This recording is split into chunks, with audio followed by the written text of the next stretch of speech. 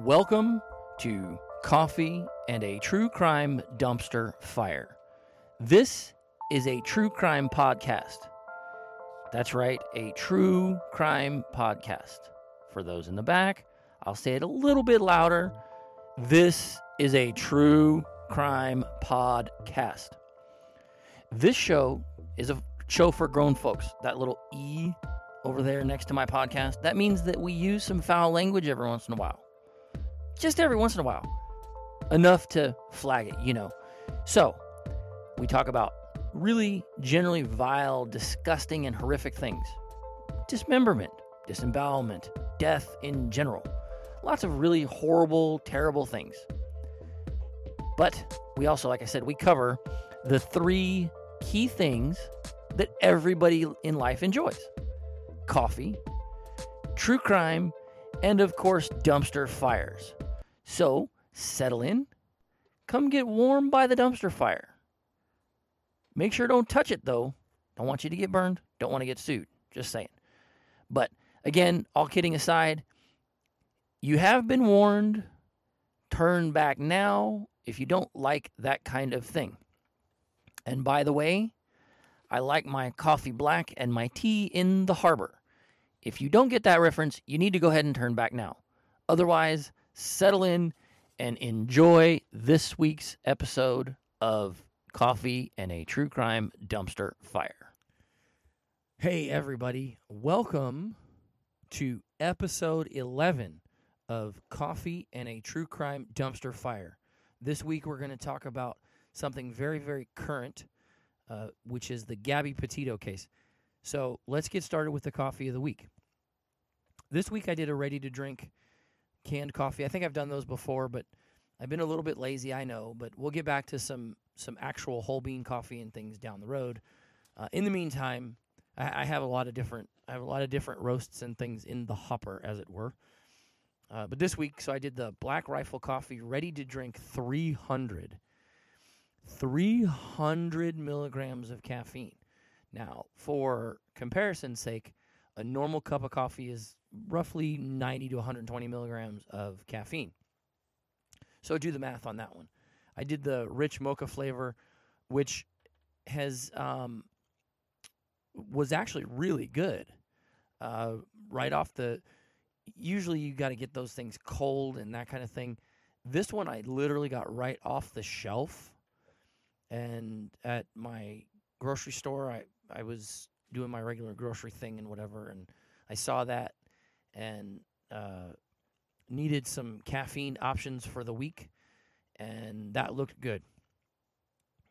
More to-go caffeine options for me throughout the week. So, again, that looked pretty good.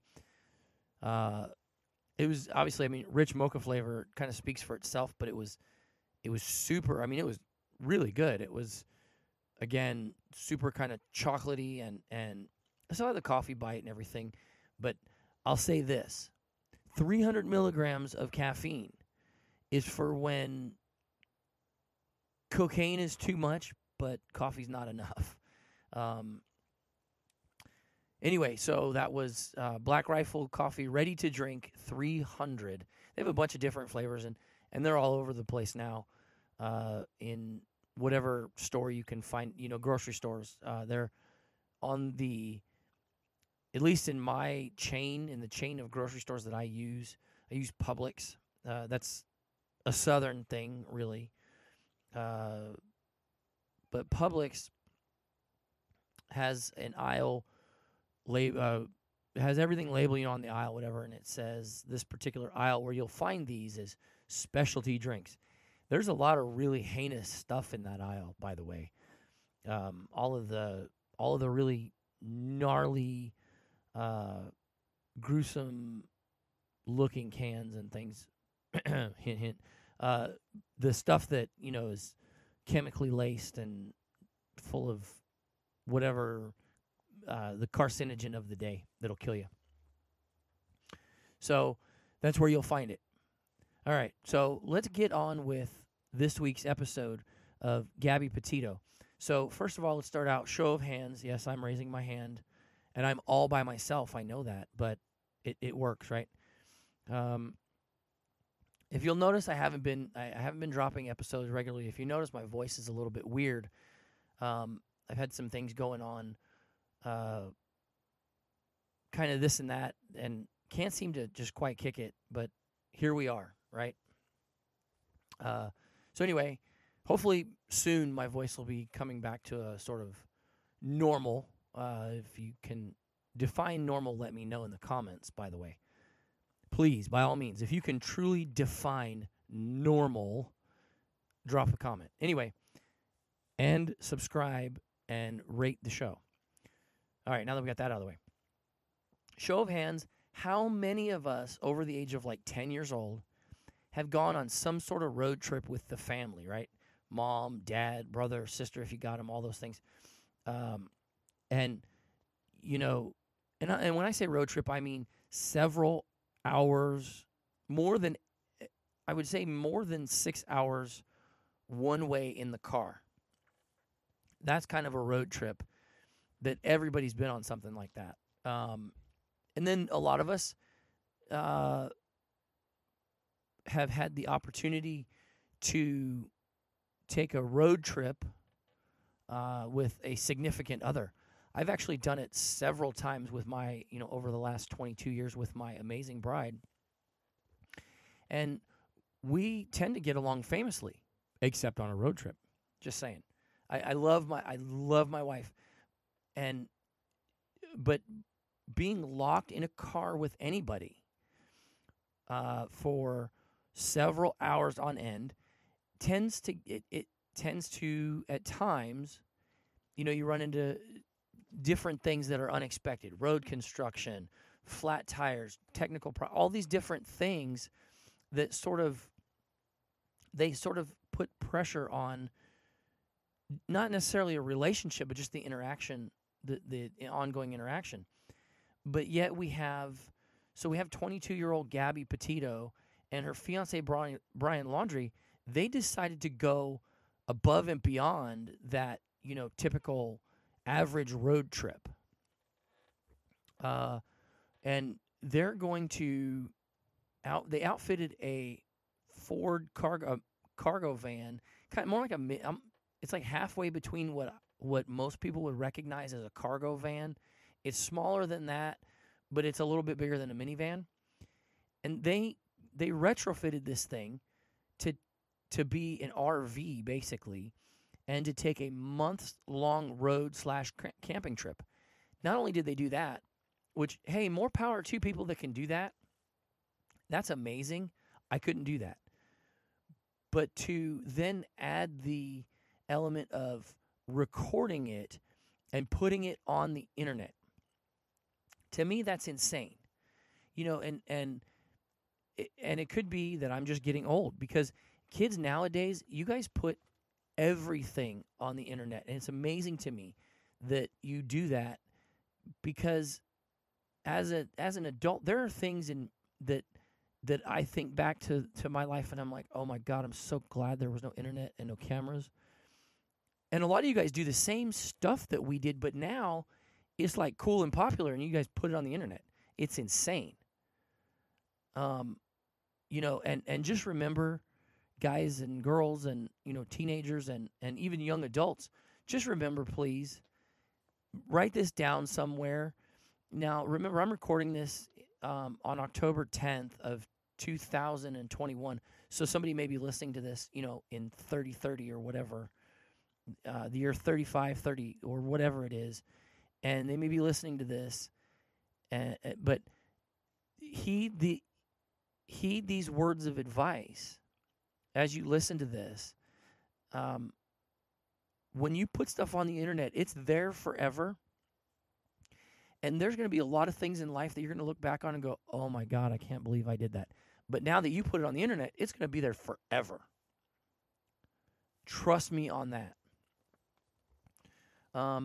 Anyway, so they're doing this. They're putting this on the internet for God and everybody to see on like YouTube and whatever. And out of respect for the families, I'm not posting links to all their videos and stuff, because I don't know what family members are in those videos and things, and if they want to be out there in the public eye and those kind of things. I'm not going to post links. You can find them if you want them.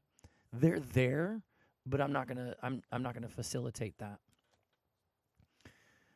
Anyway, so let's break the story down from the beginning.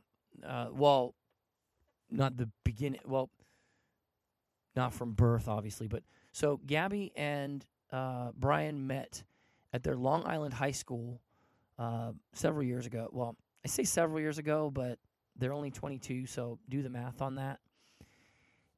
Ultimately, they get engaged and move in with Brian's family in Northport, Florida, his mom and dad. And they retrofit this van and everything, and there's videos of that, of them doing that whole project and whatever. And then they start out on their journey toward the end of June. And all through July, they go through all of these amazing and majestic national parks and things. And they seem to be having a fairly good time and enjoying themselves and all of that. But then in August, about halfway through August 12th to be exact, that's when things kind of go, well, they go sort of tits up and they go sideways. And so they're in Moab, Utah. And everybody knows what happened in Moab, sort of. So we look at what happened, look at all the media reports and things, and they got into quite a little bit of they got into a physical altercation between the two of them, very public, very in broad daylight, got into this sort of shoving match, and they slapped each other and did these different things. They assaulted each other, beat each other up, not bad. I mean, well, it is bad, but not bad in terms of, the degree of injury. So, of course, when you have a public display like that, a shoving match, and it's a guy and a girl, all those things, the cops get called, which they should. Cops show up, and they spend over an hour, probably 90 minutes, I think, with Brian and Gabby, trying to sort out what happened and sort out the best remedy and the best course of action going forward with these two parties. They don't know. They don't know these people. They don't know them from Adam. And, and these people that are on the internet saying, oh, well, she's a clear domestic violence victim and like a victim of repeated domestic violence in these things. I don't see how you can actually gather that much information to make and these are supposed psychologists and things that have degrees, and they're making a snap judgment based on a snapshot of roughly an hour of, and it's not even really a solid hour. It's, you sort of piece together, but roughly an hour's worth of video that is not even like full video, because when you have a body cam, you're only looking at 130-degree view of what the officer sees. But the officer, a good officer, does what would be described as his or her head being on a swivel, meaning they're looking around all over, and they're evaluating things that are going on kind of behind them and to their left and their right outside of this camera shot that you're not seeing, and that can actually truly impact the events going on in the video. So, anyway, having said that, and then there's all this speculation and argument over, well, they should have arrested somebody. No, not necessarily. In fact, because when it comes to a domestic violence arrest, which that's what this is, you have to understand that with the law, there is a big, huge chasm between shall arrest and may arrest. The words shall and may in law are tremendous words, and they have a tremendous impact on what the law does. Shall arrest means that you have no choice. Basically the judge is saying at that moment, you shall or the law is saying that based on a set of criteria, you absolutely must arrest someone without fail. Now, may arrest, well, it's pretty self-explanatory, I think, at that point, that if you meet this criteria, you can arrest them, but you still have officer discretion. So, Utah Penal Code. So let's go and look at what domestic violence is in Utah, how it's defined, and look at shall versus may arrest. So the Utah Code in section 77-36-2.1 and 2.2, it says, quote, law enforcement officers who respond to an allegation of domestic violence are required to use all reasonable means to protect the victim and prevent further violence. Now, that does not say shall arrest. Now, in a lot of states, including states where I've been a police officer and been in law enforcement in general, the law specific in a shall arrest instance, the law says shall arrest, shall be detained, shall be arrested. So domestic violence then is defined as, again, a domestic, this is quote, domestic violence offense also means the commission or attempt to commit any of the following offenses by one cohabitant against another. Now, these two are technically cohabitants, really, when it comes to the eyes of, well, they are, when it comes to the eyes of the law, no matter what, because they're living in that van. So they cohabitate in that van.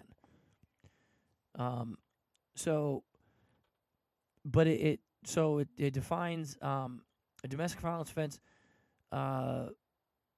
is defined as, quote, the commission or attempt to, I'm sorry, I covered that. So then it goes on, quote, aggravated assault, Utah Penal Code 76-5-103 1A3 is, quote, an act committed with unlawful force or violence that causes bodily injury or creates a substantial risk of bodily injury to another. Now, that's exactly what happened here.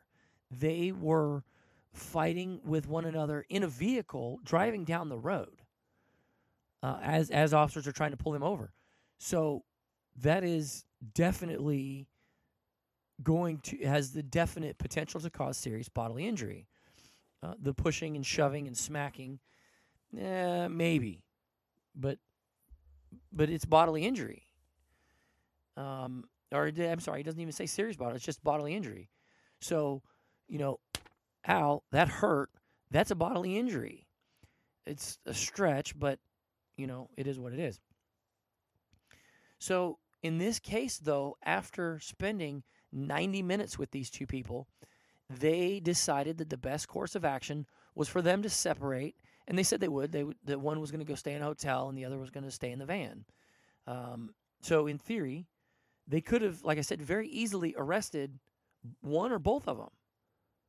But they figured that they're not going to, these are, again, they use their discretion. These are 22-year-old kids, and that will destroy their lives. It will ruin their lives to have a domestic violence charge. And for what? For a minor tiff that what from on the surface appeared to be, exacerbated by having spent the last, 2 weeks or whatever locked in a car with someone. That's what happens. And somebody forgot to turn off the ringer on their phone. I say somebody, but that somebody was me, because I'm the only one doing this. Me, myself, and I, the entire crew, all three of us, right? So they could have arrested them, but they didn't, and they separated them. And they used their discretion. Because, again, you're looking at these two teenagers, basically, or these two kids that, again, their situation's been exacerbated by having been locked in a car with each other or a vehicle with each other for the last however many weeks. Things can get heated, and little things can start to add up and bother people, and sometimes they blow up a little bit. I'm not excusing the fact that they put hands on each other. That's not okay by any means. But what I am saying is that you have to look at, these officers looked at the overall long-term impact that these people were going to suffer, and how to best minimize that. And so they let him go. But that decision to let them go, now that Gabby has turned up dead, that decision is going to haunt those officers for the rest of their lives. I guarantee it. As a police officer, you make decisions. Sometimes you have mere seconds to make decisions that change your life and the lives of others irreparably forever. And those decisions, good, bad, or indifferent, will stick with you, and you will relive them over and over and over again for your entire life. So I can only imagine what these officers are dealing with now. And it kind of unnerves me that now there's an internal investigation. They're being investigated. I don't really understand for what. And maybe there were policy violations or whatever. I don't really know. But I think to suffer an internal investigation now over being crucified in the media, I think is a little overboard. But what do I know? I'm just some dude with a podcast. So, and I think that, and speaking of the media, I think that played a role in their decision, because they didn't want to be vilified in the media. If they let them go and she lives, and then all of a sudden they're in this whole jam of, protesters and everything because, oh my God, they mistreated, they arrest her or they arrest him. Oh my God, they mistreated me. I was so mistreated and I was so judged and all these things. So they had the deck stacked against them from go. It was it was just an unfortunate situation to be in. So let's go to now, we'll move a little bit further forward in the timeline. So from August 17th to August 24th, Brian, I think, maybe trying to be in a position where cooler heads prevail, somehow he kind of just craps out this round trip airfare. I'm not sure if mom and dad paid for it, whoever paid for it, doesn't matter. But he came up with a round trip ticket for him to go back to Northport and come back to Moab, or to Utah, in Salt Lake City. So what did he do during that time? One has to wonder. One really has to wonder.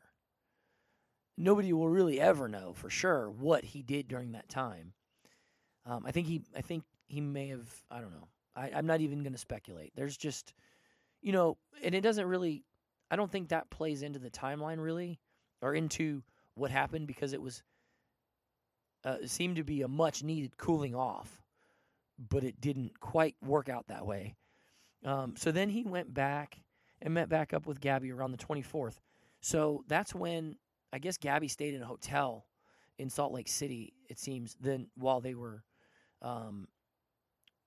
sort of cooling off.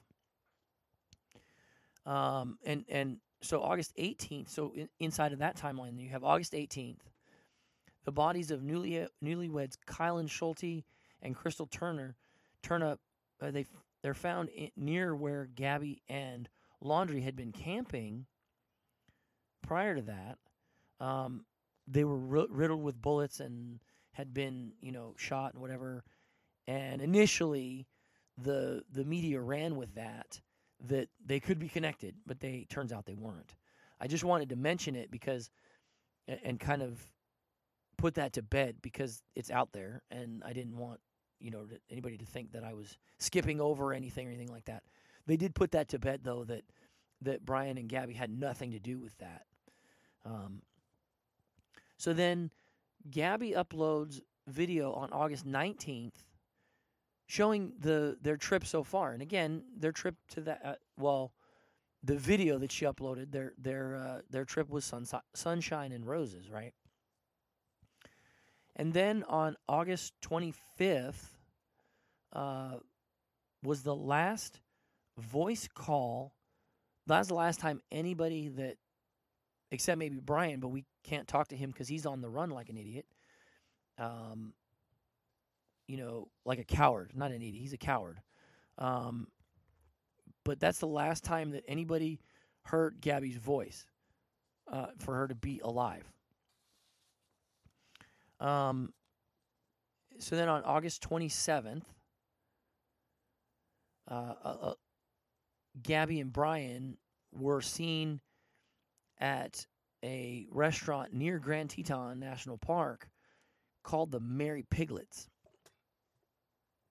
The Merry Piglets, they were seen there, and they had another really... I think that, again, I disagree with trying to diagnose, victims of domestic violence and all these things. That's a real thing. Don't get me twisted. It's a real thing, domestic violence, and domestic violence victims definitely have, if they're consistently victims of domestic violence, they do have some traits that they display. But to say for absolute certainty, the way that some of these TV psychologists and things have, I kind of disagree with that. It's really hard to just out of one little snippet decide that this is what it is. And I'm not a psychologist. And so maybe I'm off on that to say that, but I just don't agree with it. Because we're just getting, again, that small little snippet. But anyway, so they have the one thing I can say, though, is that it's clear after this second blow up at the Merry Piglets, and this got really, really sketchy. She's trying to go in and apologize to the staff, and he's yelling at her and all. And it just was just a train wreck, an absolute shit show. But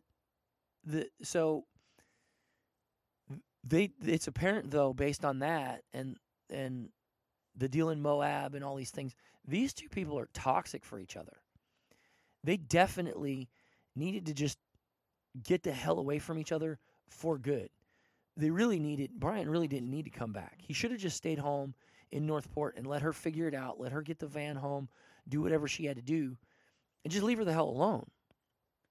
And stay the hell away from each other. Go your separate ways, live your separate lives, because you two are absolutely toxic for each other. Unfortunately, that didn't happen.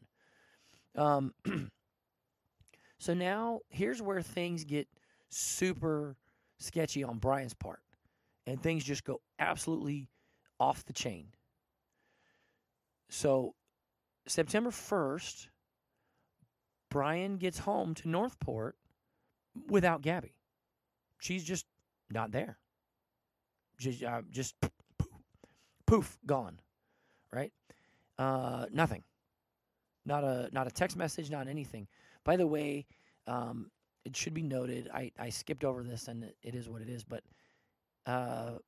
there were text messages that talked about tell Stan I can't call him back because I've gotten his voicemails, but I can't give voice calls back. And I guess Stan is Gabby's grandfather, I believe. And she never would have called him, according to her parents, never would have called him by his first name and those things. So that was maybe a distress signal from her.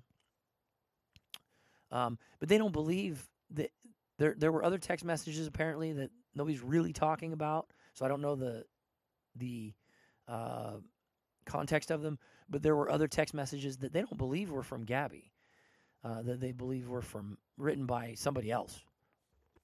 Brian, we're looking at you. Brian, hello. Brian, please step out of the shadows. Anyway, so Brian gets home without Gabby on September 1st. So he just made a 2,400-mile drive alone in roughly 3 days.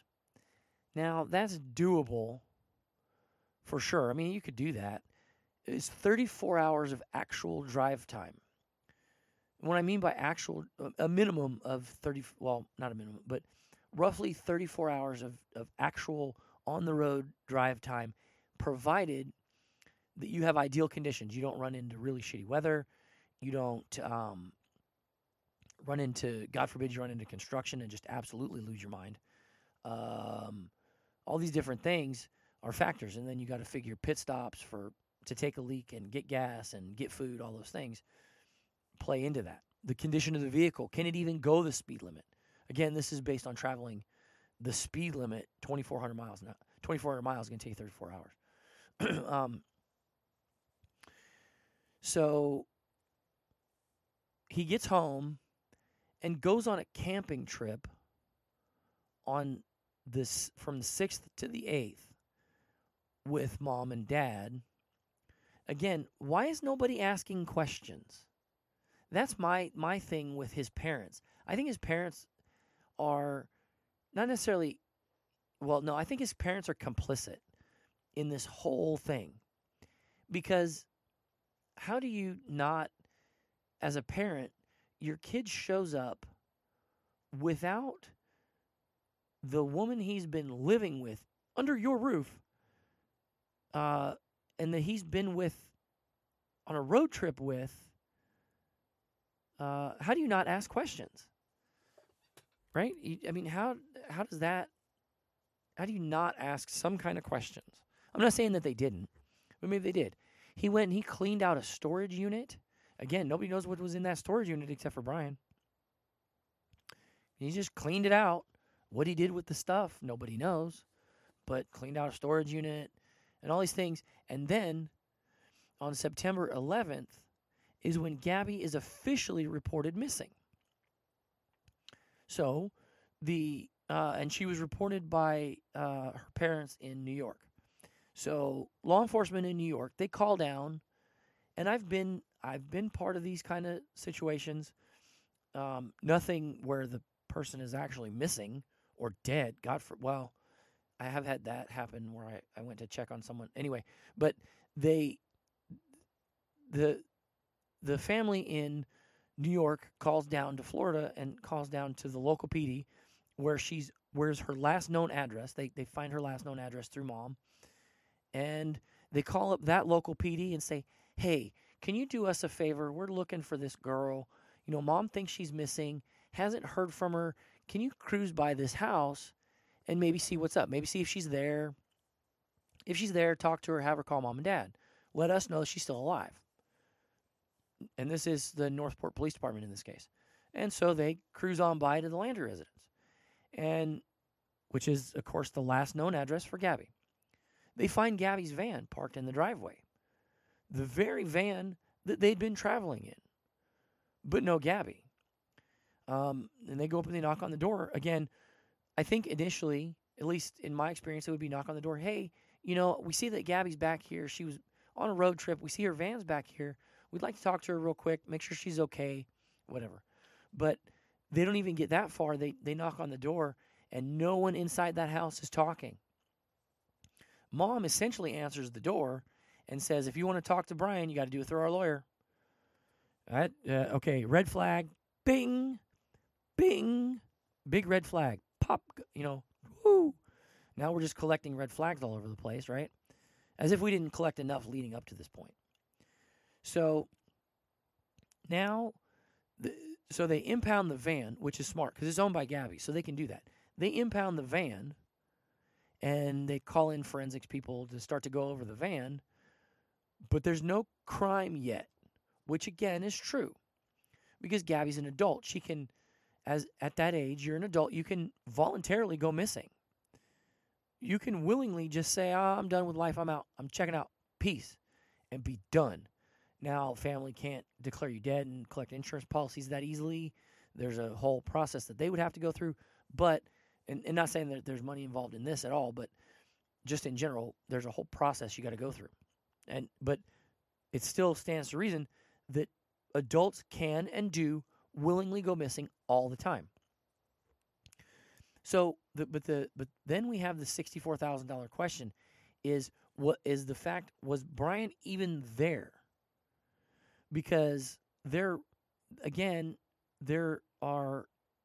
question as to whether or not Brian came home with them when they went camping through the 8th. Or whether or not, or maybe he was getting a head start on law enforcement because he knew what was coming. He may have very well known what was coming. If Gabby's mom is blowing up his phone or whatever, and maybe maybe they have programs or apps.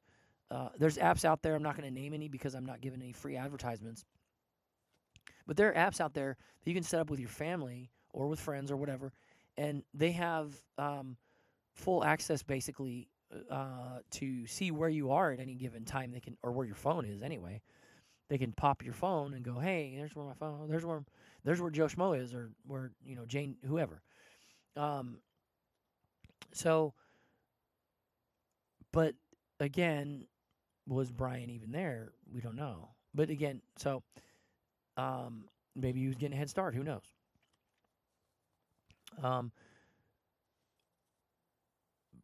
And again, like I said, so mom may have seen that Brian was home, and that may be what triggered everything. She may have seen that Brian was home, and Gabby wasn't, and she was blowing Brian up, saying, "Hey," or trying to anyway, leaving him messages and whatever, which probably happened. I don't know if it did or not, but if I'm a parent, I am a parent. I shouldn't say if I'm a parent. I am a parent.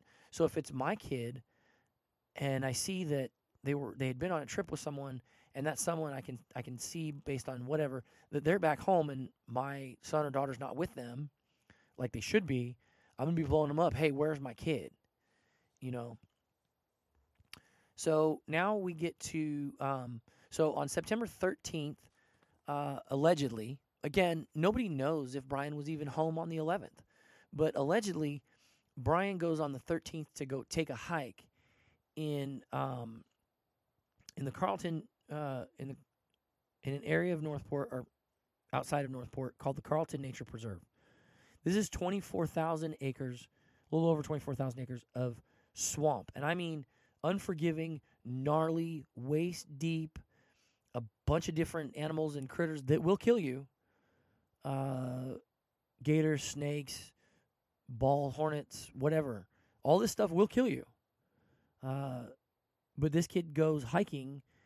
Again, that's unusual for anybody that's in Florida that understands, especially that particular reserve, because a vast majority of that reserve during the rainy season, which this is in September now, in mid-September, you're at the peak of rainy season.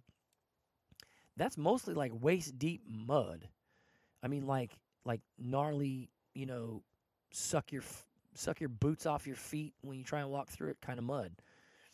So I just don't see why he would, on the 13th, why he would go hiking in there.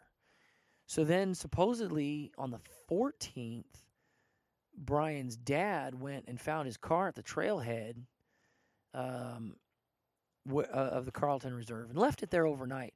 And he said it was too wet and muddy for him to try and go look. What?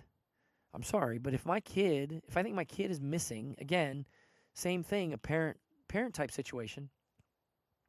If I show up to look for my kid because he went hiking, even if I know he's an experienced outdoorsman, and being from Florida, most Florida kids are pretty well experienced in the outdoors, or they keep their fat ass in front of a video game all the time, one or the other, but either way. But if he knows that his kid is an outdoorsman, even if he knows he's experienced, you go to the trailhead and it's getting dark. This is a swamp. Your kid's car is unoccupied at the trailhead. In fact, it's been marked by the park rangers to say, "Hey, this car's been here too long. It hasn't moved. We're going to tow it." So, but he gives up early in that evening and goes back home. So he says, "What? Why? What are you thinking?" And then ultimately on the 14th, there's some debate about that too. And the timeline, the timelines are really screwy with everybody involved in terms of the timelines with the family, with the Laundrie family.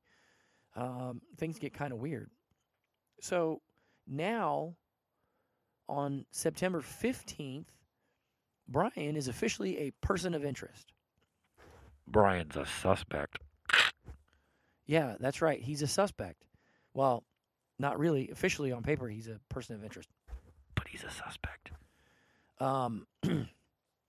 So Uh, so on the 16th of September, we get the full body cam video from Moab. Again, I'm not going to rehash that. I kind of went over that and discussed how, there may be these people that want to say she's a chronic or, a habitual domestic violence victim and things, and she's playing a victim. I just don't see that. I mean, I see a scared little girl. I see this girl who's scared to death.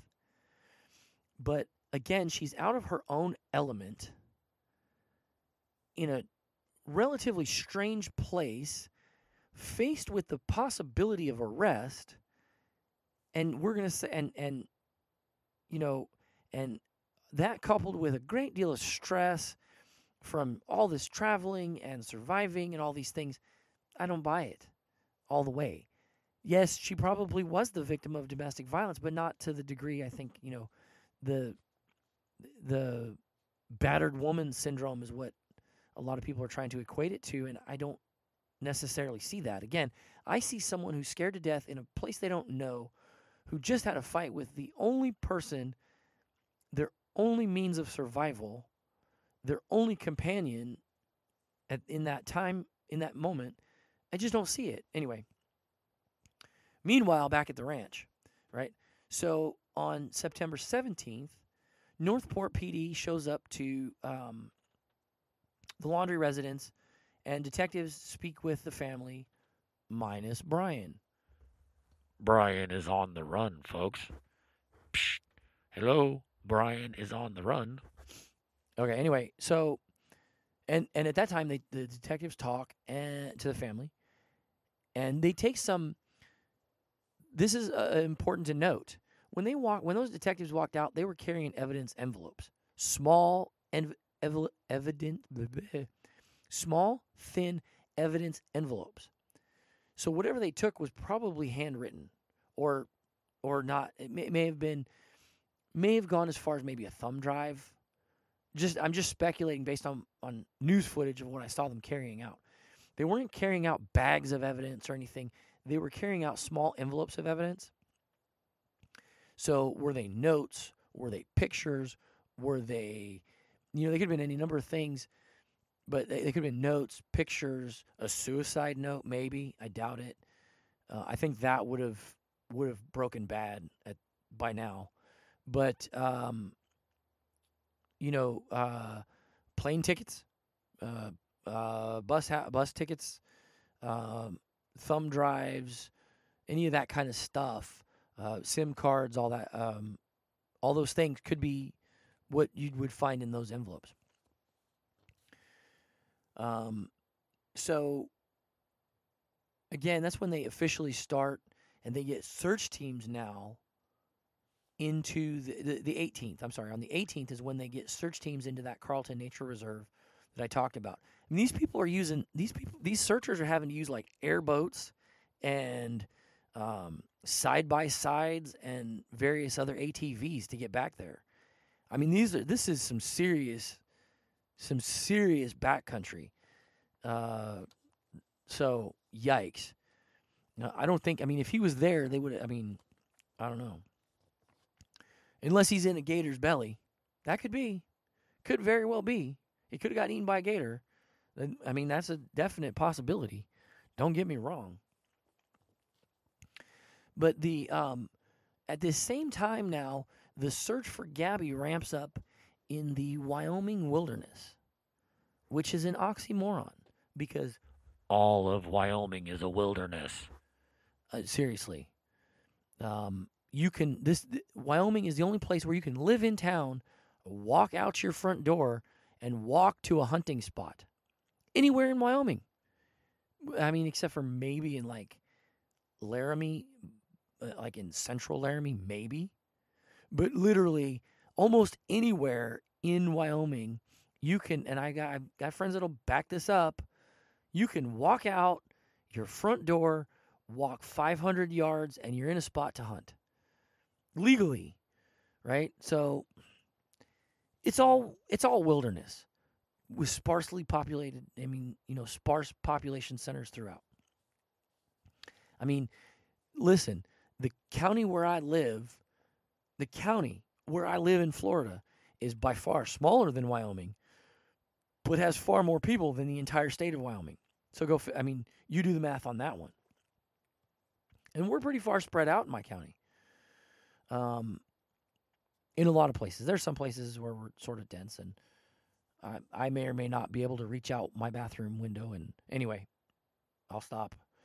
So on September 19th, the FBI says they think they found Gabby's body. They have to confirm the identity, and the cause of death are now pending at this point. So on September 21st, it's officially Gabby, and it's officially homicide.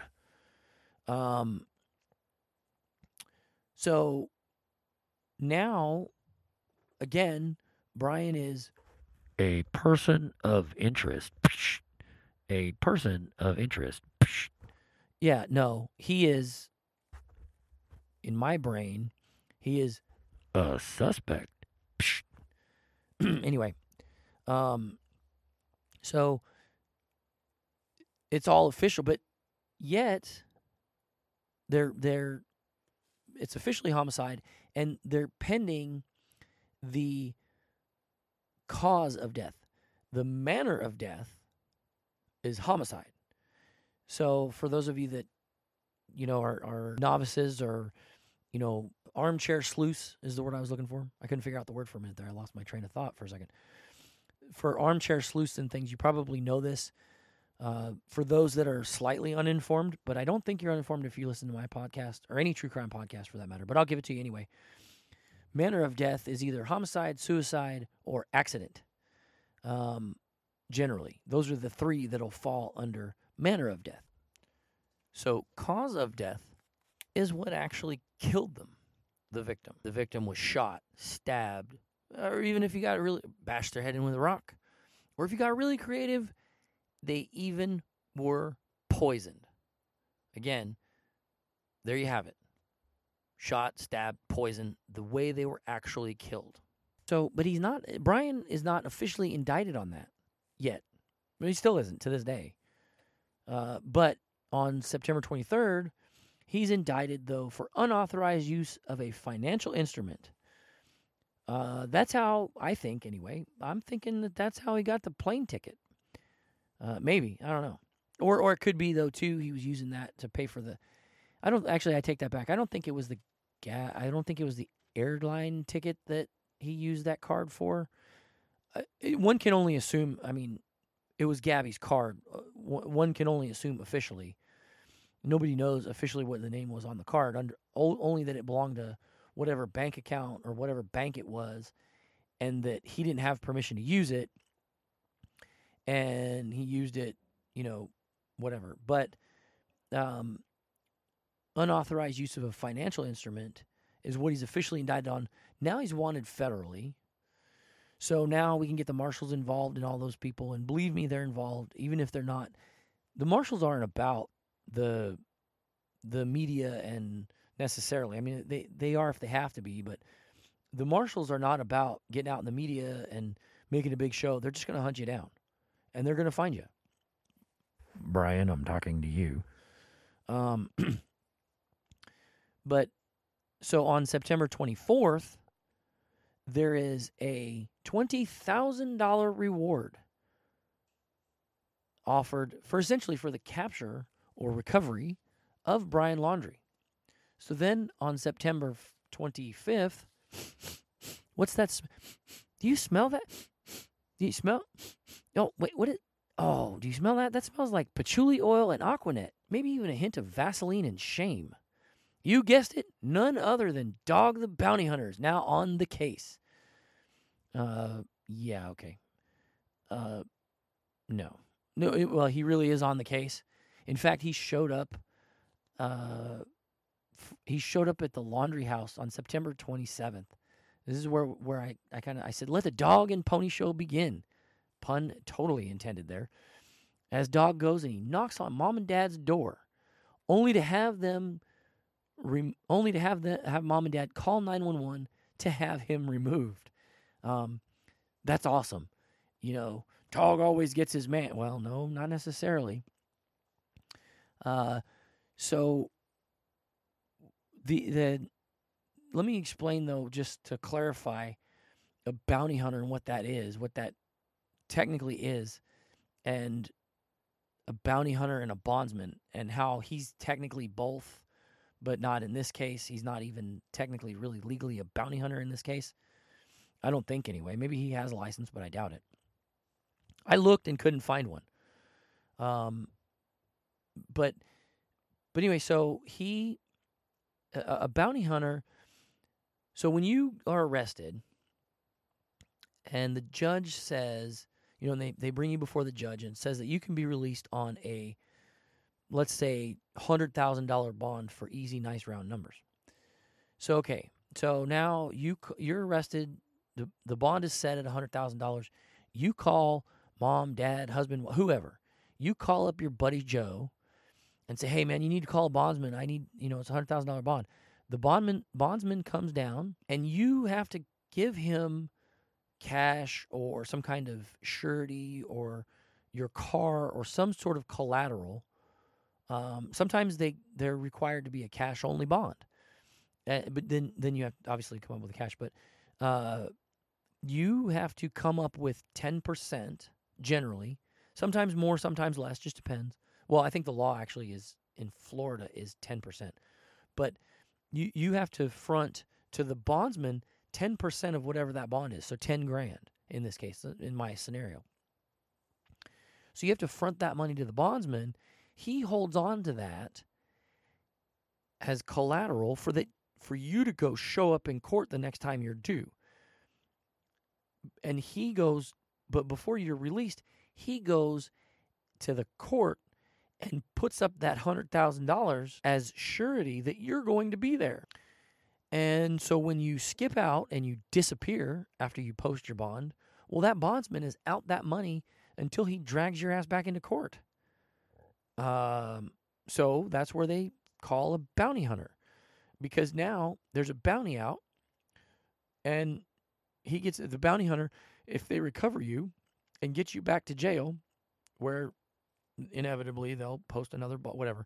It's a vicious cycle, and it sucks. But the bounty hunter gets you back to jail somewhere, and lo and behold, he gets a percentage of that bond money that was put up of that 10%. So of that $10,000 that was put up, when he finds you, when the bounty hunter finds you, he gets a percentage of that $10,000.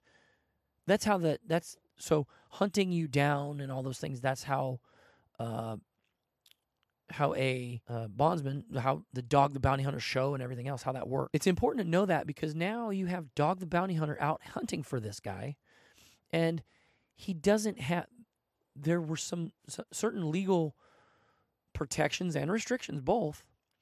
It's a double-edged sword. So there were things that he couldn't do if you were out on a bond to go find you. But there are certain things that he could do if there's a bond for you. Like, he can go to your residence, and if you skipped out, he can go legally as a legal bounty hunter. He now has carte blanche to show up at once you skipped out and the judge has issued a bench warrant for you. He has carte blanche to go kick in your front door of your last known address, as long as he can confirm that it really was your address. That's the important part, but sort of nuanced, I guess. But he can kick in your front door and snatch you up and take you to jail. He can't do that. He can't go kicking indoors here. So I imagine he knows that, but I really think that this was he was sort of clawing at his last few minutes of fame, I believe. That's just me trying to revamp his name and his show and get things out there, because I think his viewership was perhaps dwindling. I don't know. I don't follow the guy. I don't care. I think it's cheesy. That's just me. So, I mean, he's just 2 steps above Patty Mayo. And for those of you that don't know, go Google that, and you're welcome. Make sure you Google the whole story, though, because he's not really a bounty hunter. Neither here nor there. All right, so, but speaking of 911 calls, you have 46 calls for service to that house, the laundry residence, between September 10th and September 27th, most of which were actually pretty heavily redacted, so you don't really know. They weren't releasing any records prior to the 10th, but you don't really know what. So these are not necessarily all 911 calls. They could be what are called self-generated. The officers were driving by and they saw something out of the ordinary. They stopped. They logged the call for tracking and whatever. They called the dispatcher. So once they call the dispatcher and say, hey, I'm at this place, that generates a call for service in that address. So that could be any number of things. But still, it's fairly unusual.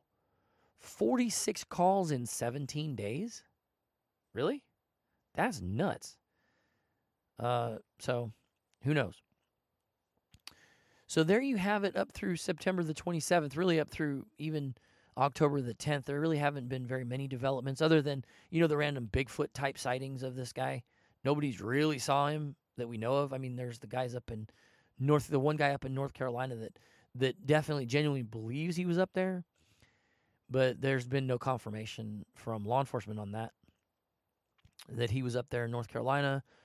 There's been sightings like in Baker, Florida. One guy claimed he had him on his trail cam, and these are like Bigfoot looking pictures, so I don't know. It's hard to tell, but the long and the short of it is this guy is on the run. So he's got something to hide. If he's not on the run, he still has something had something to hide, and he killed himself somewhere, and his corpse is rotting in perhaps the swamp somewhere. I don't know, but he's gone, and he went on the run because of something to hide. That's all I can think. I mean, that's all that anybody with 5 brain cells to rub together can really deduce, is that he's on the run. So we'll see. Did mom and dad help him so these are, again, did he kill her intentionally? Did they have another one of their heated arguments and it led to some kind of an accident? Could have happened. Pushed her over, she hit her head, etc. But I mean, that's the cliche. But I mean, my money is on intentionally. Me personally, we'll see. We never know. But some thoughts. These are personal tinfoil hat thoughts of my own. Did mom and dad get him a head start? I believe you bet your sweet ass they did. Again, the timeline and nobody wanting to talk and all these things, and then all of a sudden they're talking because, oh, well, he's gone. I don't know what happened. Who knows? And speaking of the parents and tinfoil hats and all that stuff, there's one little thing that's been floating out there that you really got to have a tinfoil hat on pretty tight for this one. And I don't have mine on because I don't buy this one totally. But it's been said and been speculated that mom and dad laundry are feeding bits and pieces of the inside baseball to Dog the Bounty Hunter. And they're doing that in order to make sure that Dog is the one that catches him. Because if Dog catches him, he'll be able to tell his story. And he'll be able to do it very publicly and be able to set a narrative for going forward, for when he has to go to court and all those things. That's my opinion. I mean, that's what I think would happen. I don't think this is what's happening, but I think it's plausible. Again, I don't have my tinfoil hat all the way on. Is it plausible? Yeah. Is it likely? Not very, I don't think. So anyway, that's where we stand this week. And I hope to be back on a regular schedule again soon. In fact, coming out next week, perhaps. We'll see another episode. We'll get an episode perhaps on the Killdozer. Look forward to that one, guys. And until next time, stay safe, stay sane, don't get zipped in. And in the words of Alfred Hitchcock, everyone enjoys a good murder, provided he's not the victim.